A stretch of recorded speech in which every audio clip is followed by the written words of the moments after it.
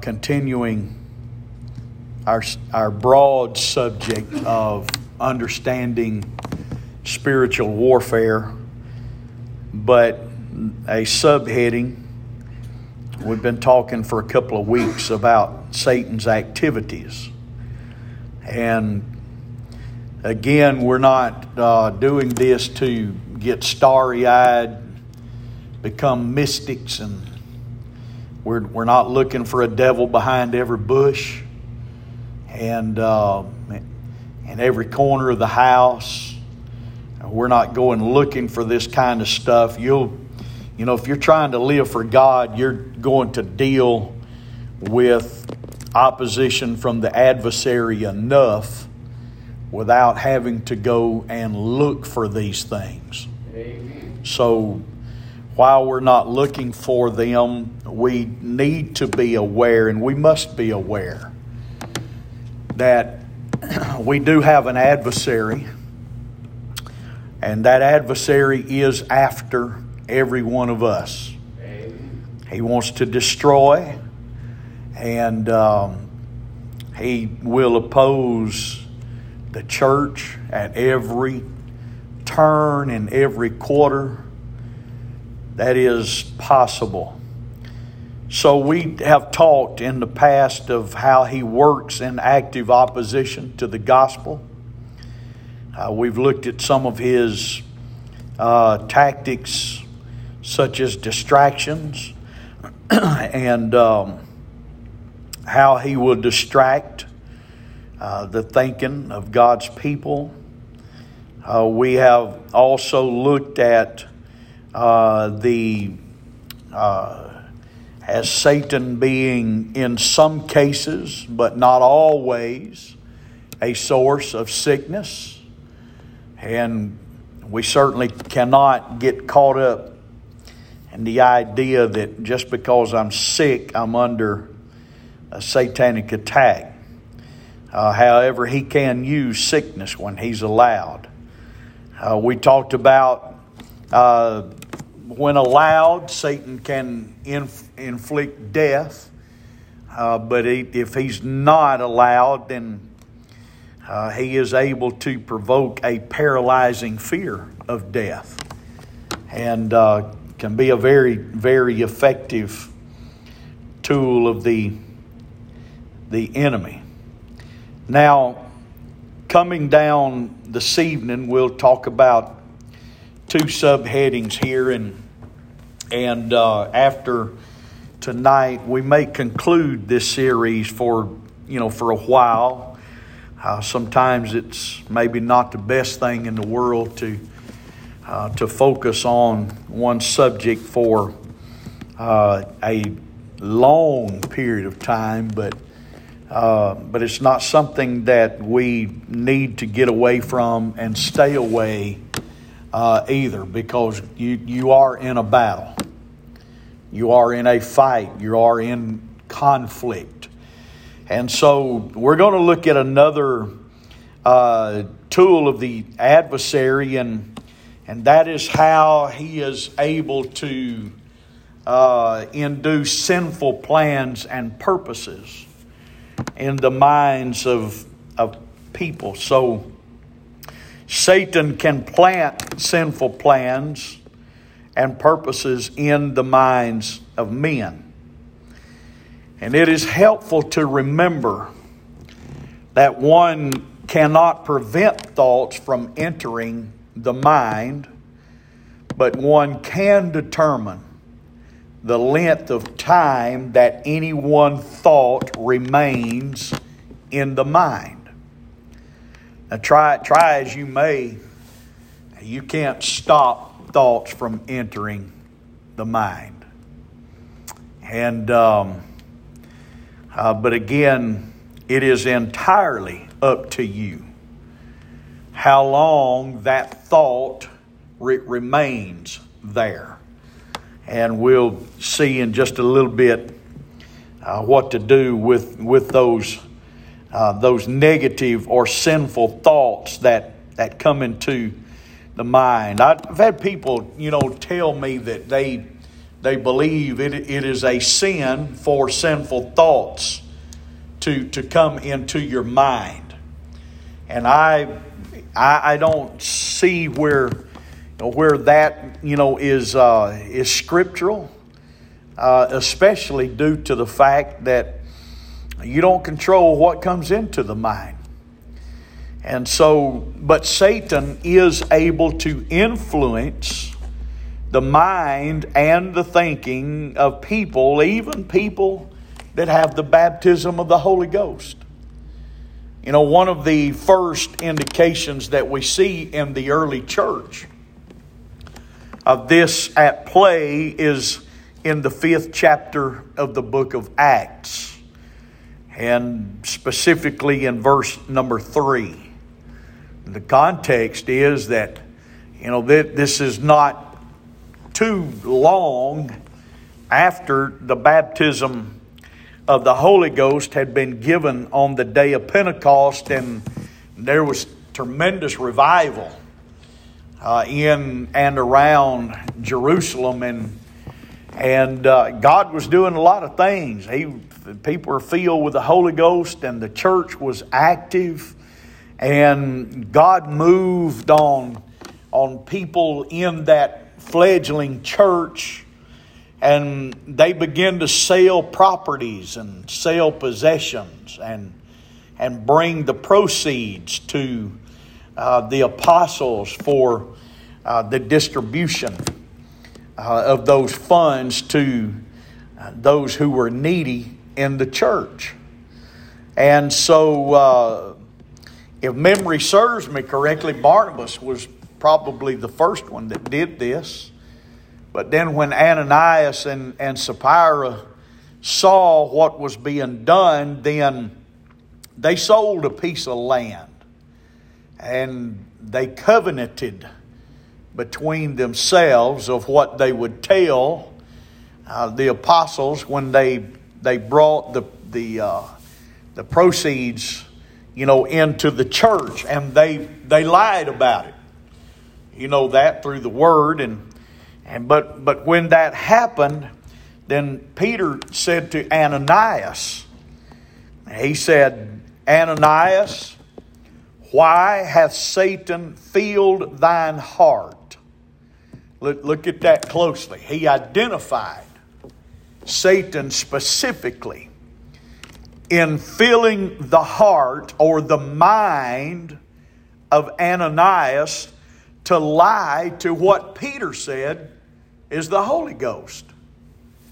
Now, Peter is telling Ananias, you're in effect, you're lying. Satan has filled your mind to lie, but you're not lying to me. You are lying to the Holy Ghost.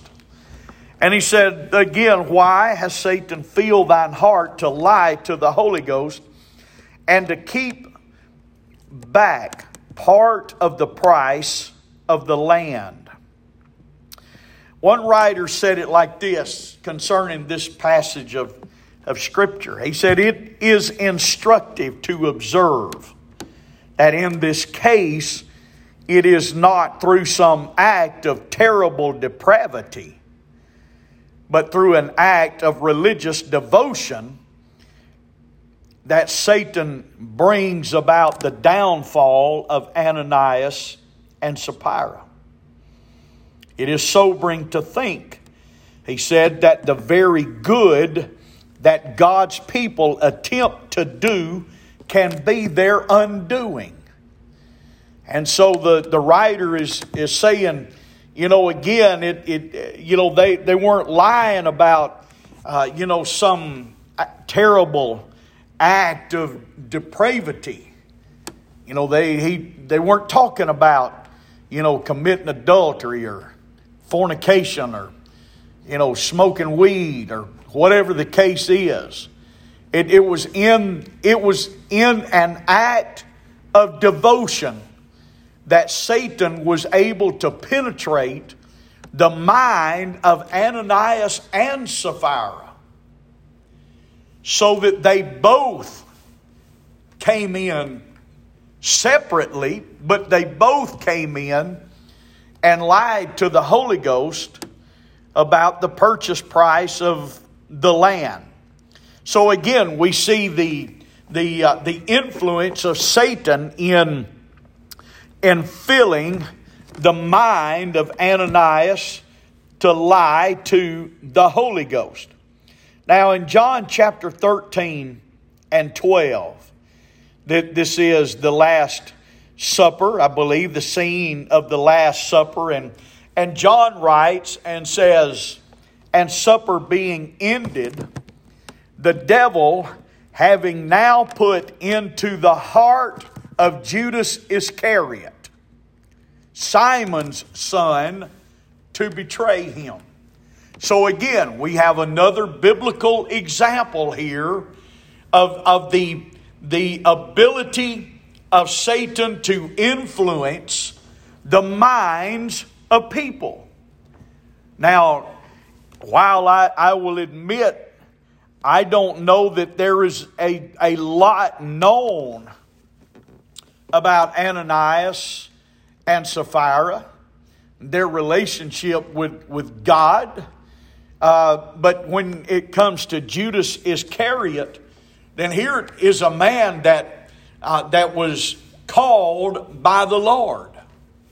Now I understand that Jesus in one place in talking about calling these disciples, he said, I've called, these, but one of you is a devil. And he was referring to Judas. But according to the way that John records it, it wasn't until the supper was ended that Satan began his most powerful influence on the thinking of Judas, and the influence was to betray the Lord.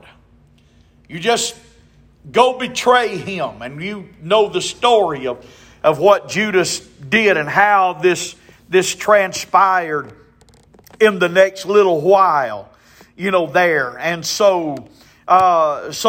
but the wise man had something to say concerning one's responsibility in guarding the mind.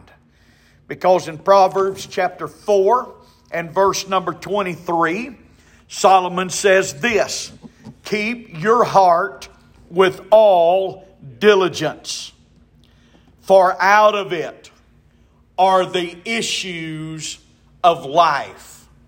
Somebody say, keep your heart. He's talking about your mind. Keep your heart with all diligence. What Solomon is saying here in so many words is that you need to pay particular attention to what is happening in the thought processes of your mind. Because Satan has the ability to influence those thought processes. And so Solomon is saying to keep. One rendering or one definition of that word keep is to guard. To guard. When you guard something, you pay particular attention to whatever it is that you're guarding. It's, I say you do. Our son drives a truck for a delivery distribution center, and he delivers goods to convenience stores, and stuff, and in working, part of his route is Memphis, Tennessee, and I've heard some pretty wild stories about Memphis. And they've had people robbed. They've had trucks robbed while they were in the store, doing, whatever it is to complete their deliveries. And so the company hires guards then for those trucks.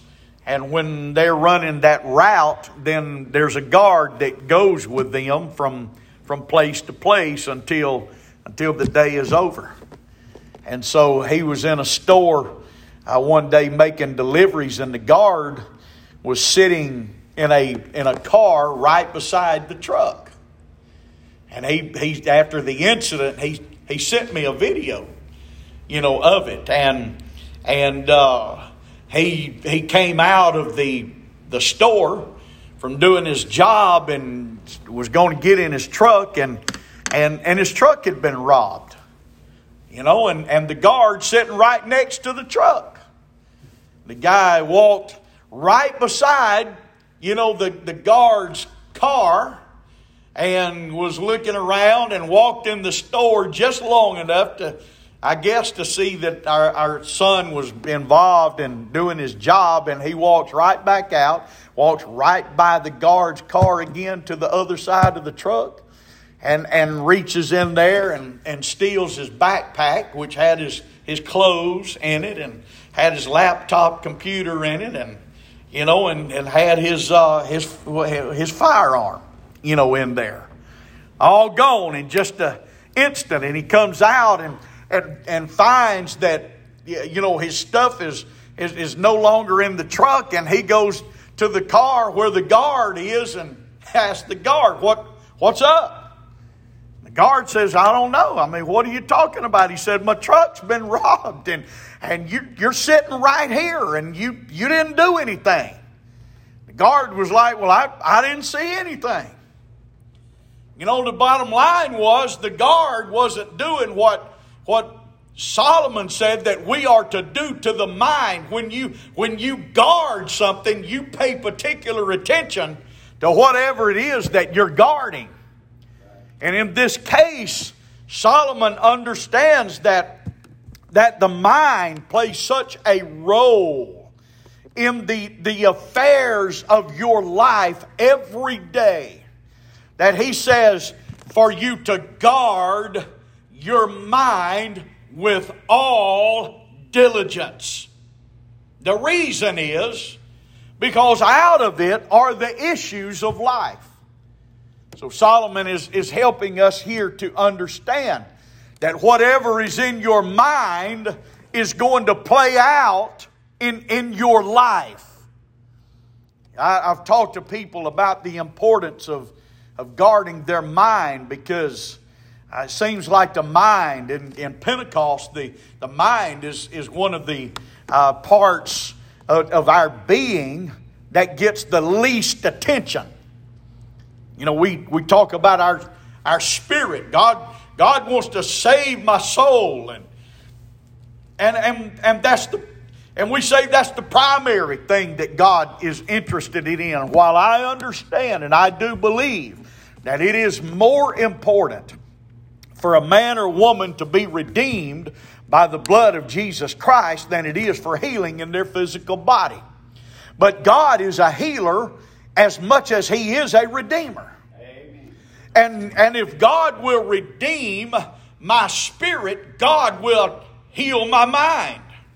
Amen. He'll heal my mind just as much as He will heal my body if I will allow. But I've had people, kind of want to, throw up a defense when you talk about the mind and what goes on and what they allow in the mind. And I've tried to help people to understand, the fact that whatever is in your mind is going to be manifested sooner or later.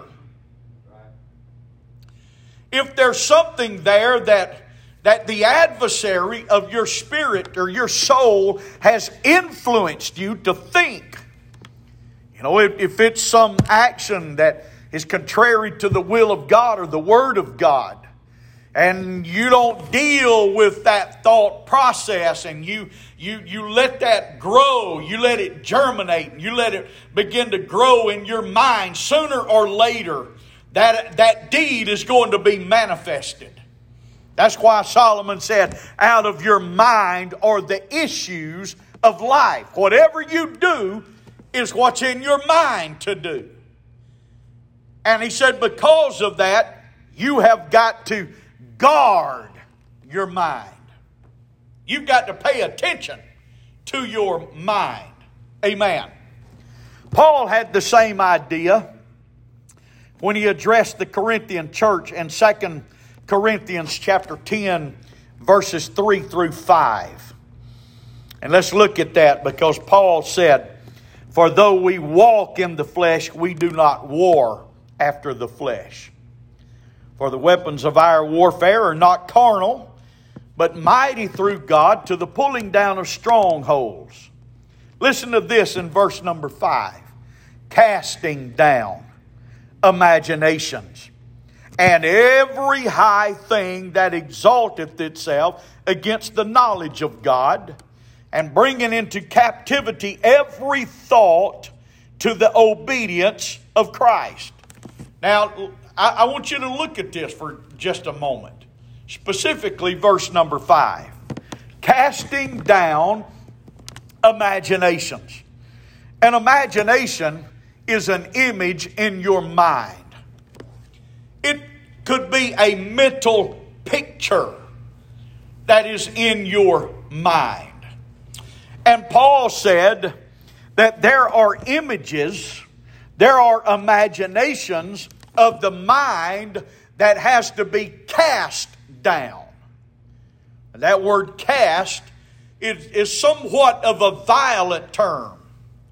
It's not something that, that when you read the word cast, that it's something that you just kind of fluff off a little bit, or you just try to put some space between yourself and that imagination.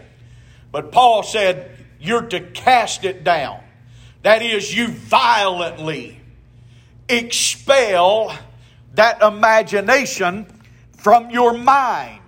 But he didn't limit it to imaginations. He also said that this includes every high thing that exalts itself against the knowledge of God. So if there is something that has been placed in your mind, in your thought processes, that exalts itself against the knowledge of God, then Paul said that is also to be cast down, to be violently expelled out of the mind. So what could Paul be talking about in this particular passage? He could be talking about anything that exalts itself above what God knows. The knowledge, what is above the knowledge of God. Amen. If there's something in your mind that tells you that maybe you have a sickness in your body, if there's something in your mind that tells you that God cannot heal, that is something that exalts itself against the knowledge of God. And Paul said, you violently expel that, because God is a healer. Amen? And God will heal.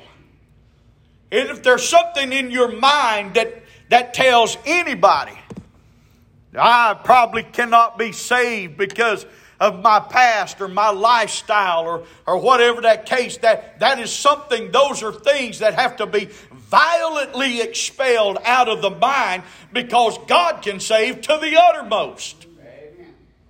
There's not a sinner so vile that God cannot save, and God will not save if they come to Him in repentance. It doesn't matter. And bringing into captivity. Now notice this. You bring into captivity every thought to the obedience of Christ. Now I want you to notice. Sometimes we read this, and we read these types of things in the Word of God, and it enters into our mind. And I know it does, because sometimes we act in what I'm in a manner that I'm about to describe.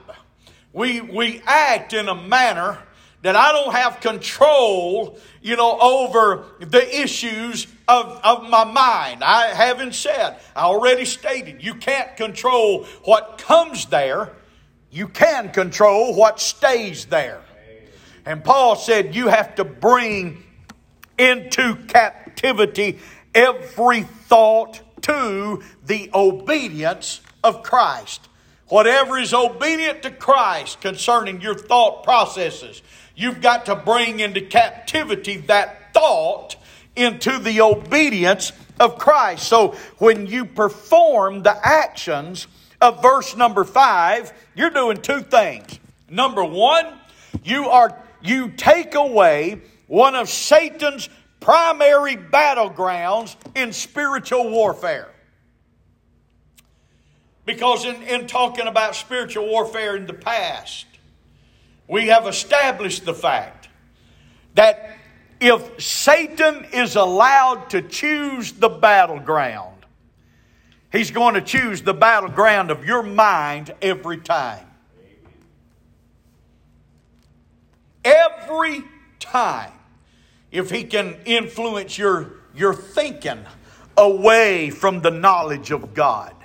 If you can influence your thinking away from faith and the power and the ability of God to do anything that needs to be done in your life, He will choose the battleground of the mind every time if He's allowed. So again, when you perform the actions of verse 5, you take away one of Satan's primary battlegrounds in spiritual warfare. And then secondly, you are more able to live without mental and emotional torment from the enemy. Now, before we move on, I just want to announce that there are far too many people of God who are living under mental and emotional torment from the enemy. He plagues their mind, and they think they can't do anything about it. Remember when we talked about the paralyzing fear of death? That is mental and emotional torment. Listen, if you want to put it in common layman's terms, what the adversary does when he lives in your mind rent-free, he is actually causing or performing mental and emotional abuse on you. Now, there are laws in the country that if you have children in your home and you mentally and emotionally abuse them, that's a crime. Those children can be taken out of your home and placed in a different environment because the law and children's psychologists, understand that is a form of abuse. Abuse is not always physical abuse, nor is it always sexual abuse. But there is mental and emotional abuse of people.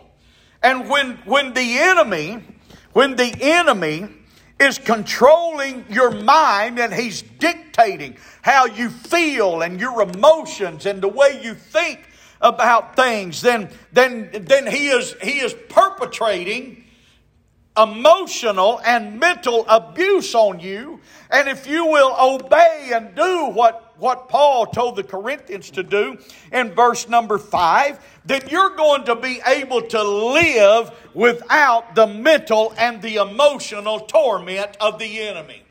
Amen. Because I'm going to tell you, Jesus Christ is not going to put mental and emotional torment upon His people.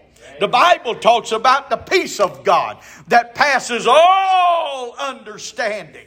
Amen. That no matter what's happening in your life, no matter what's happening in this world, no matter what's happening in your body, there can be a peace that comes from God that supersedes anything that the adversary can perpetuate on you. He wants you to live in fear. He wants you to live in doubt. He wants you to lose confidence in the God that you serve. He wants you beat down. He wants you oppressed. He wants you depressed. Amen?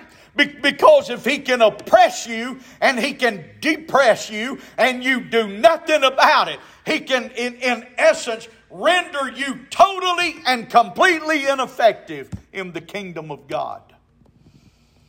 Because you're not focused and your mindset does not track on the kingdom and how can I expand the kingdom and how can I help somebody? How can I witness to somebody?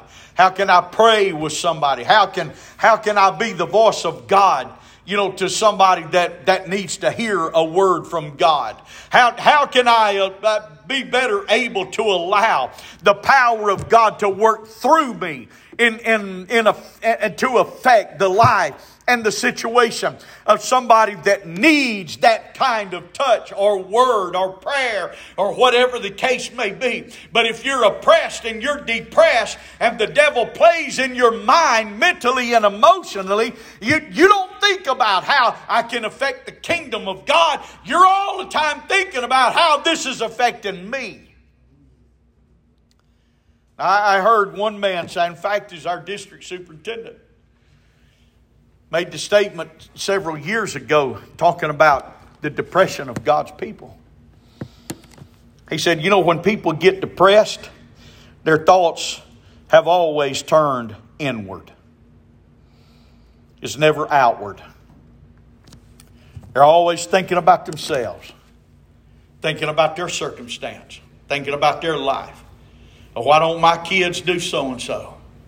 Why don't my husband do so-and-so or my wife do whatever? They're all the time focused. They're focused on what affects them physically, mentally, and emotionally. Their thoughts are never running to trying to help other people. And he said in the course of that teaching, if you feel depressed, what you need to do is you need to get up off the couch and you need to get out of the house and you need to find somebody to go help do something. What is he saying? You need to get your mind off of the bubble of your own little existence. Realize that there is a world full of people out there who are worse off than any of us could ever think to be. Turn our attention on being the hands and the feet and the voice of God to those kinds of people. And it would help your mind and emotions tremendously. Amen? Primary battleground of Satan's not my physical body. It's not my circumstances of life. It's my mind. And the wise man said, guard your mind. Because whatever is there is how you're going to act. If you're beat down mentally and emotionally, you're going to act beat down in your physical body. That's why you need to guard it. Because I'm going to tell you something. The shape that this world is in right now, they don't need to see a beat down child of God. The world is already beat down. People don't know how, what they're going to do with gas prices, on the increase. Well, actually, it's been on the decrease a little bit. Somebody in the government tried to make, the most, out of a photo opportunity and saying, wow, look how good it is. Gas prices is down below $4 a gallon in most parts of the country. Well, somebody turned right around and said, you think that's okay? The way I look at it is gas prices are still $2.10 a gallon too high. How are we going to deal with that? What are we going to do? Food prices on the increase. I read just this week, cattle producers. They're having some cattle producers are already having to sell off entire herds because they can't buy hay. They can't. They're having to truck hay in, and it's cost prohibitive. One cattle producer said, "There's no hay around here. If I truck hay in, it's going to cost me anywhere from $5.35 to $6.85 per loaded mile to truck hay in. And he said, I can't afford that. So I don't have a choice but to sell off the entire herd. And even cattle producers are saying because of distribution and all of this kind of stuff, and that beef prices are going to rise dramatically. How do we deal with that? We can spend our time focused on that kind of stuff. And when we do, our mind never tracks toward the expansion of the kingdom of God. I don't know how high gas prices are going to go. I don't know how high food prices are going to go any more than anybody else. I don't know about the shortage of food that they're talking about. I don't know what's going to happen with all of that, but I do know this. That we serve a God that His Word said that He will supply all of our needs according to His riches and glory by Christ Jesus. And Brother Thomas, if God has made me that promise, why should I spend my time worrying about the escalating prices when God said that my primary focus is on the expansion of the kingdom in this world anyway? And if we get caught up with that stuff and we become distracted and we don't think about the kingdom of God, we think about how we're going to pay for a dozen eggs or a block of cheese, a gallon of milk, when God said He'd supply.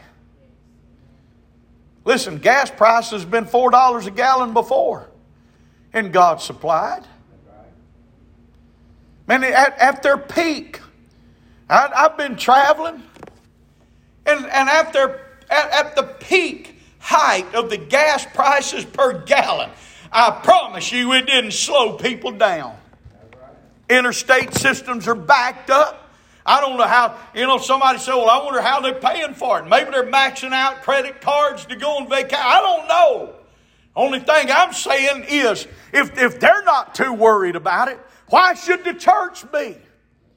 But see, Satan will plague our minds and get us distracted and bogged down with all of that stuff. And when we start focusing on that and not the kingdom of God, then He has rendered us totally ineffective in this world. When I always thought there was supposed to be a difference between the unredeemed and the redeemed. Not just in holy living. Not just the fact that the redeemed have been saved by the blood of the Lamb, but I'm sorry, maybe I had it all wrong all of these years, but I thought that if we have the Holy Ghost, then God intended us for us to walk by faith and not by sight. See, there's a lot of people out there walking by sight, by what they see. But He said we are to walk by faith. Faith tells me God's going to undertake for us. Faith tells me that if I need a gallon of gas, I'm going to have a gallon of gas. Faith tells me that if I need food on my table, somehow food's going to be there. But see, the old adversary is very, very effective in causing us to think about things to the degree that we become emotionally and mentally oppressed and depressed. He's good at that. He's good at that. He don't care if you come to church every day of the year. He's not so much trying to keep you out of church that if you can come to church distracted, or you can come to the house of God oppressed and depressed, and it affects your worship, it affects your praise, it affects your outlook, it affects what you do for and in the kingdom of God, then He's accomplished His task. He don't need for you to backslide for His will to be accomplished in you.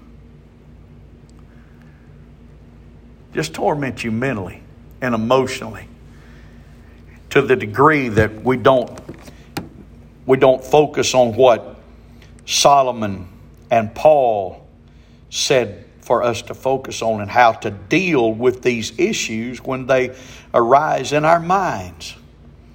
Amen? Amen. Amen? Amen. So He will influence you with evil plans or sinful plans and purposes. You say, well, how is, the effect of my mind, how is that sinful? The Bible says whatsoever is not of faith is sin. If it doesn't have to do with faith, the Bible says it's sin. Whatsoever is not of faith, it is sin. And I'm telling you, worry, it has nothing to do with faith. In fact, it is impossible for you to worry and have faith at the same time. Amen?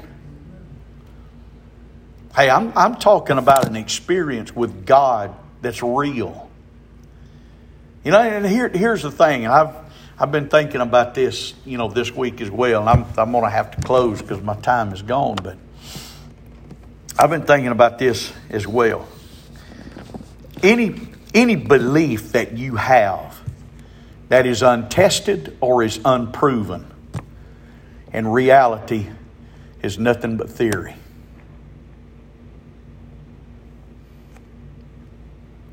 Any belief or any philosophy that one could have that is untested, in reality, is nothing but theory. And there are people in the body of Christ that theoretically have faith. Because when God allows a trial to test their faith, they want to run from that. It's kind of like I was talking to somebody, it's like spiritual warfare sometimes is kind of like the old ostrich with his head in the sand. If he can just keep his head stuck in the sand and not see. In other words, if the ostrich doesn't see it, it doesn't exist. That's the way a lot of people are in their relationship with God, spiritual warfare. If I can hide my head in the sand, if I don't see it, it doesn't exist. Or if I don't have my head in the sand, if I don't acknowledge spiritual warfare, it doesn't exist. It'll go away. It'll leave me alone. Untested faith is nothing more than a theory. If you believe that God will heal, but you don't allow Him to heal you, then your belief in the healing power of Jesus Christ is nothing more than a theory. You don't know whether He'll heal or not because you don't allow Him to heal. Your questions, your doubt, your fears will prevent the activity of God in your life. I'm going to tell you right now, and we're going home. This world doesn't need a bunch of people that call themselves people of God and redeemed people of God who's living according to a bunch of theories. We don't allow, we hide from trials and we don't acknowledge, and things, and we sit and worry about what if this happens and what if that happens, and instead of walking by faith, we walk by fear and doubt. That makes our faith that we say that we have a theory. Because we haven't tested it. We haven't tried. We haven't tried to walk by faith. And so in essence, it's nothing but a theory. We need to have real experience with the God that we serve. Because I'm telling you, there's power in the Holy Ghost. Not only will that power redeem you, but that power will give you peace of mind. That power will heal your mind. It'll heal your spirit. It will heal your body. It will give you power to go through, to navigate the issues of life that we deal with on a daily basis. Amen. Our God's in control. Amen. He's in control. And here's the thing. He has given you every tool necessary to be victorious and an overcomer every day of your life. Amen. He's given it to you. It's incumbent upon you to use it, to utilize it, to learn how to use it. Amen. I've seen people, pray that, God would exercise His power through them to help other people. But they just don't know how to do that. They don't know how to utilize that. I won't tell you how to find out how to do it. You pray. And you get on your knees and get on your face before God and you ask God to help you to understand, help you to be knowledgeable and have the wisdom to understand how to utilize what He has placed in you to help other people. Amen. But you're not going to do that when you're depressed and oppressed and depressed and in a mental and spiritual fog. And so we use social media as an uplifter of our spirit to see what everybody else is doing. And then we walk around in circles wondering, why am I the way I am? Why is my life like it is? Why is my experience with God? Why does it never progress? Why am I not effective in the kingdom of God? Why is it that God is not doing anything through me? Amen. If we're not careful, these tactics of the enemy that we have been talking about, he can use those in individuals, and he can totally and completely paralyze an entire local congregation. But that's not the will of God. Amen. Amen. If God is for me, who can be against me? Amen. Let's